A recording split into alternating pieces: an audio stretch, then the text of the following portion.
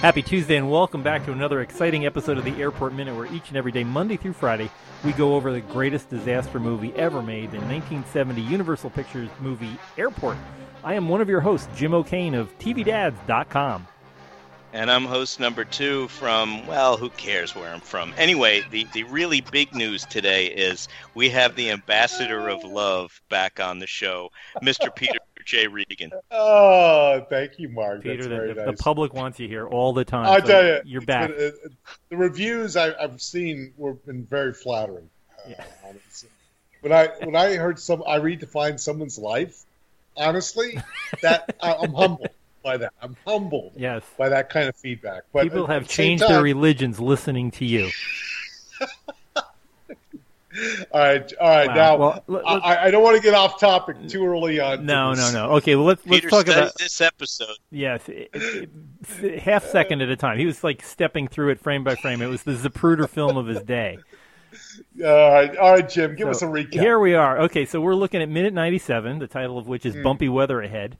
We just finished watching Dean Martin school young Skylar Schultz about talking about Setzel wins and Morton holds and all that jazz, because he was pointing out that the stars seemed to be moving outside, and it looked like they were turning around, but now he got to shut up. So we're back there with Skylar and the Schultzes, and Dad doesn't quite understand, and Skylar's a little bit too nervous to tell Dad that he doesn't know what the heck. He talked to the big pilot guy. Yeah, so he didn't know. He just got schooled by Matt Helm. Yeah, exactly. Right.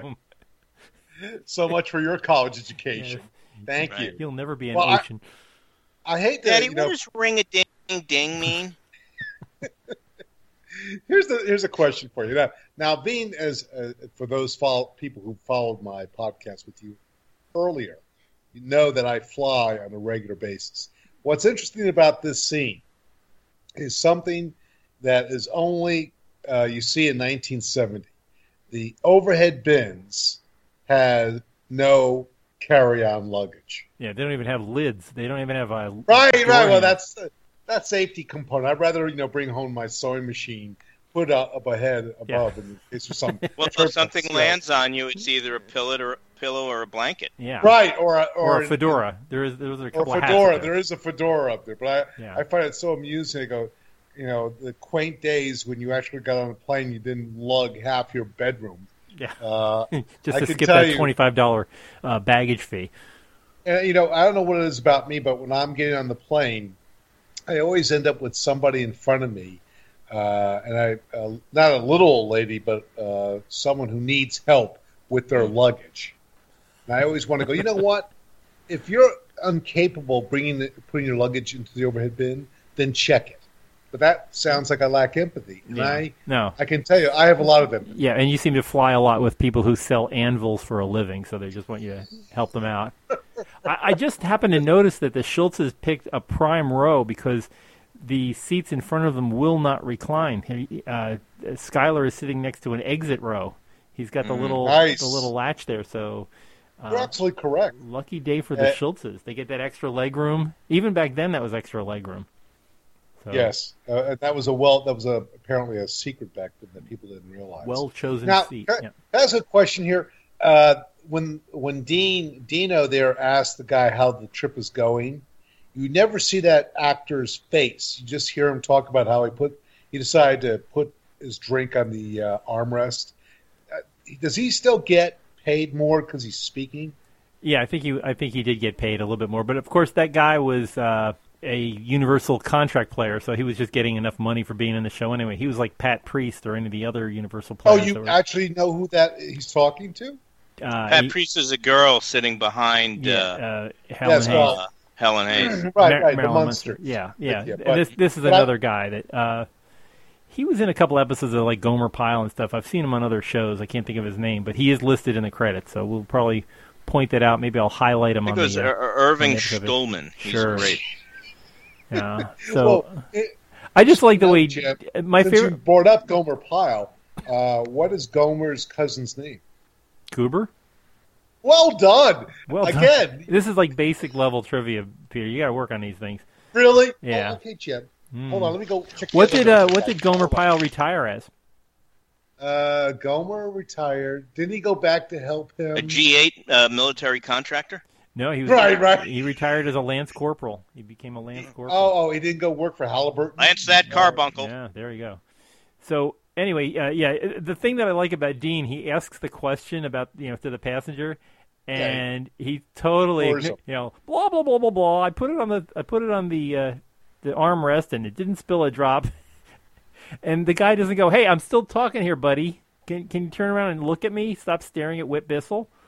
Mm-hmm. Yeah, exactly. And Miss Quonset there doing her knitting. Yeah. Talk about cliche. Well, Dean is going, where have I seen that guy before? Oh, yeah, Creature from the Black Lagoon. I love that movie. Yes, he was in The Trouble with Tribbles. So he was awesome. I always find it funny how the airline decides to do advertising for Rome on the plane. Yeah, you're already there, but just in case Yeah, you didn't know. Aren't you already going there? Do you have to sell the people on the plane? Yeah, shouldn't you be having pictures of the Bahamas? Right. Next time you're going in January, maybe you want to go someplace where you don't have to wear an overcoat. A little cross-pollination opportunities here, go for different venues.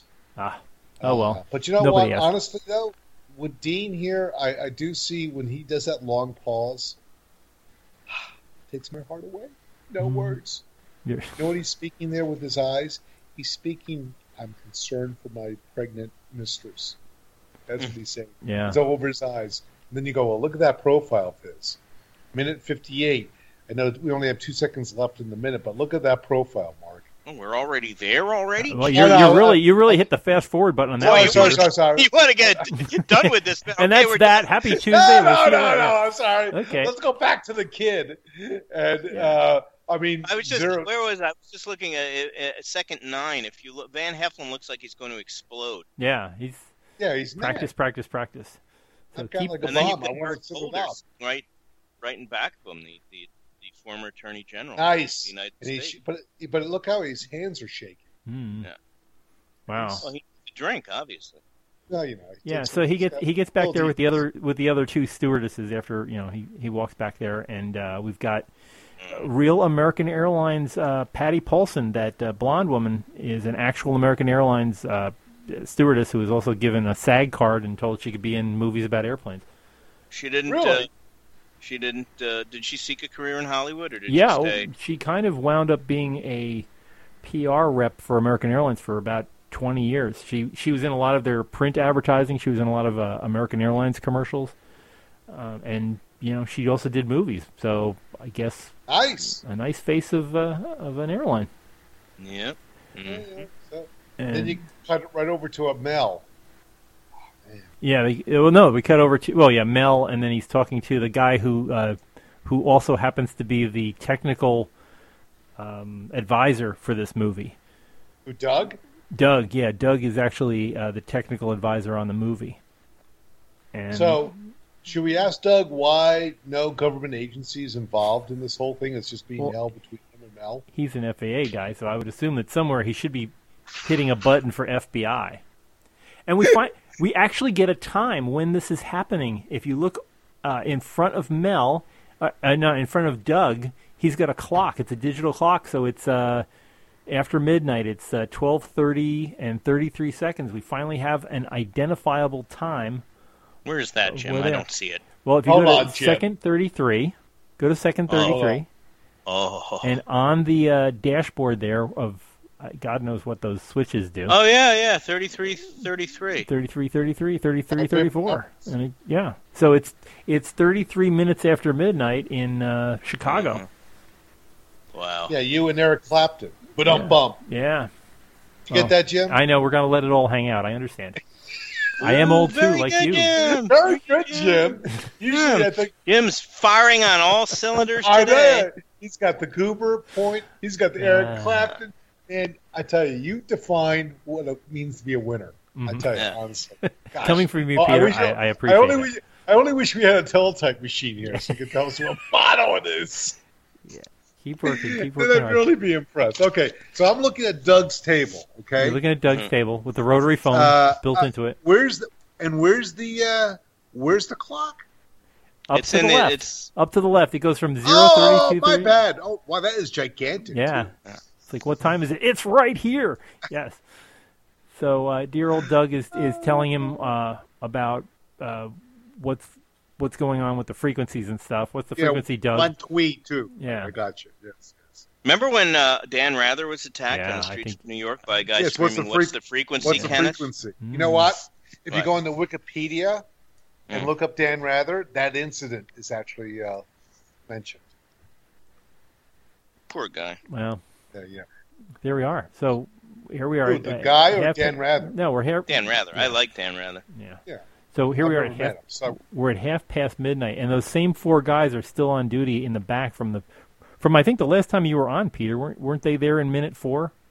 Wow, they must be really tired. Yeah, it must be. I mean, where's the Snoopy people? Where's that Snoopy doll? Snoopy's got to be way in that. It's right there in front of the guy on the left. It's all lit up from below. And I'm sorry, not to get too far ahead, but what is the significance? What does the white phone versus the red phone signify? The white phone is for courtesy. Yeah. And the red phone is for an emergency. Yeah. So we've had him talking on the white phone already to make that's where they made the intercom call a couple of minutes ago to find Maureen Stapleton out there in the crowd. I'm trying to figure out what those switches are above it. There's like a bunch of switches just nailed into the wall. I don't know what it does. So hold on for a second. So I have a little continuity issue here. Doug has to use a phone, but Mel is using the handset. The CB radio. Yeah, well, right. What's that all about, Jim? I don't understand. Why? Why doesn't Mel use a phone? I don't know. He's talking live on the thing. He's and it's weird because he's dialing the frequency of the plane, right, Jim? Yeah, but he's talking like he's talking to the radio. He's talking to his radio, yet Doug is talking on a phone. I don't know. They're using a landline to chat with him. It's very odd. He's got 2 phones there, and we're not even talking about the phone on his desk. So you got a white phone, you got a red phone, you got a desk phone. But none of those phones are any good. You got to go to the mic. They didn't use the microphone, I guess, before that. This is how they talk to each other. That's how Danny talks to him in the snow desk. Yeah, but Danny's. I mean, there's an exception. That's a dead end job. Yeah. That's it's the snow desk. Yeah. So. But this has been a really tightly focused and heavily researched episode. I can tell. So we are. No, I can tell. I mean, I was looking.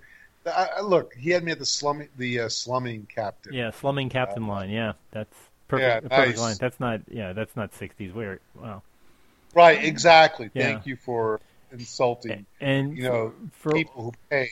Yeah. For the the working class are in the steerage. Yeah. Exactly. Yes. These schlubs that can't afford a good solid. Tower of shrimp like they have in first class. Well, Jim, right. You maybe could remember what would a first class ticket back in 1970 have been, roughly? From Chicago to Rome? Yes, I would say in the neighborhood of $1,500, which was a lot. Really, Jim? Is that true? Yeah, I would say it's almost. Now that sounds like a guess. It is a guess. It's an educated guess. I would say it's about. They're highly educated. It was about 3 times the price of a coach ticket, and we already know. $474 is what it costs to get stale nuts on the back of a plane. Remember? And how do you know that? Because Marcus Rathbone whined about it when he told Gwen that the nuts were stale. A couple of minutes ago. See, Jim, you bring it full circle. Trying to keep it relevant.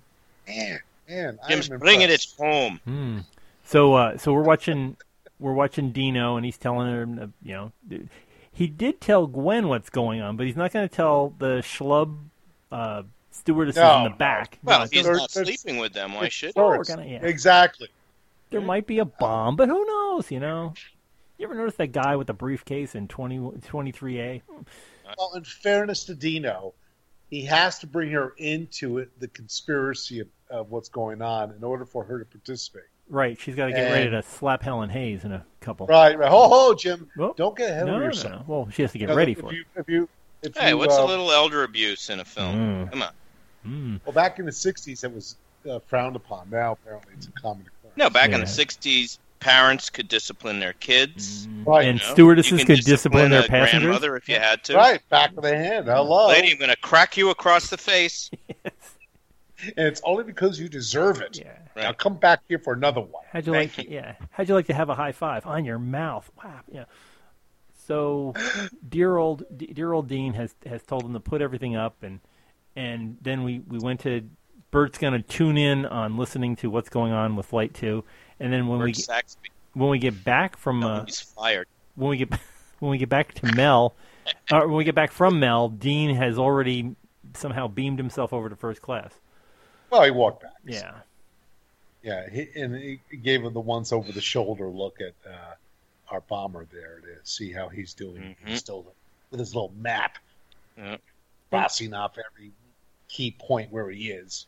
And Vern says that he's sorry to have to put this on Gwen, but if Vern goes back there a second time, Guerrero might get suspicious. Well, didn't they already discuss the plan as to what was going to happen next, that she was going to go back? Wasn't that always the plan?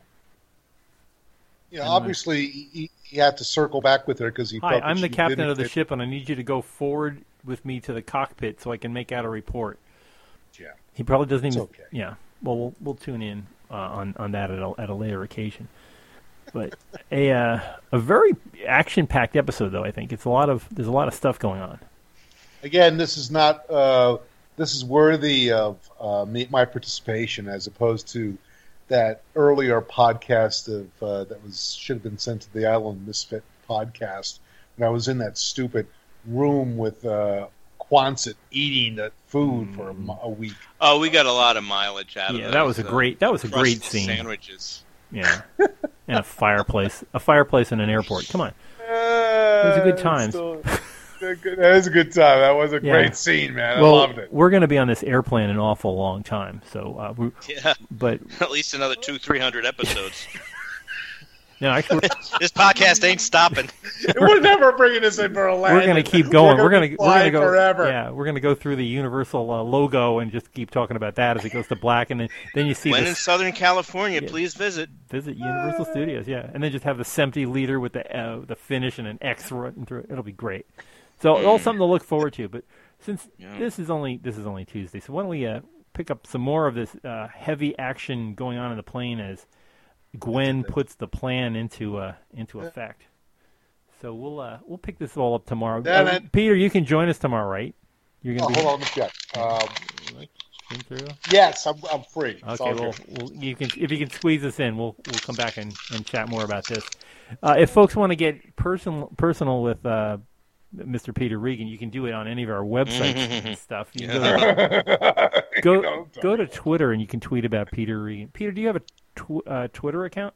I do not. I don't think I do. I'm not sure. You don't then. That's okay. You can leave a message for Peter, and we'll it pass should be it Harry1@twitter.com. So anyway, you can leave us a message for Peter at Twitter on Airport Minute. You can go visit us. Actually, the best place to see him is at our Facebook page for the Airport Commanders Club. Right, I can read off some additional remarks sent there. Exactly. Peter is one of the funniest people you've had on in recent memory. I had to pull over the car because I was going to hit something. It was so funny. Exactly. There we go. I hit a deer and I feel bad, but not as bad as missing out on another episode with Peter Regan. If I know that Peter's going to be on the show, I preload with Flonase so that I don't cough myself to death laughing so hard. Yes. So that's very funny. I try. All right. Okay. So anyway, come back. Well, I think we're done here. Yeah, I think so. But visit our website, airportminute.com. Go to iTunes, subscribe. We've got nothing else going on. Visit the website. Yeah, visit the website. We've got lots of swag. We've got nothing else going on. Yeah. I'm sorry, Jim. I couldn't resist. No, it's okay. If you didn't hear it, Peter will... tired and have no life. Yeah. We've got the solution for you. Right? That's right. If you're alone in a dark basement, visit our website. Yeah. If you're taking a break from writing your manifesto in your Unabomber cabin, boom, we've got the solution for you. Just saved. Who knows? I might have saved a life. Come on, Jim. Lighten up, Jim. Right, Jim. Yes. You know, we bring something to society. Right, my wife just said, "What's wrong with you?" So I gotta rein it in. Okay. My wife has been on her best behavior. I know she's behind me somewhere in the kitchen. Yeah. Shaking Behind your head. Every great man is a great woman. This is true. Oh, now she's talking. Uh-oh. I've aroused. So join us tomorrow with Karen Regan as we continue. Peter, do you have an extra headset? Yeah. Oh no, we don't. Got to compartmentalize. We'll talk about this. So join us here Wednesday. We'll see how many Regans we can get on the show. Be here for the Airport Minute. Until tomorrow, good day. Nice going, sweetheart. Remind me to send a thank you note to Mr. Boeing.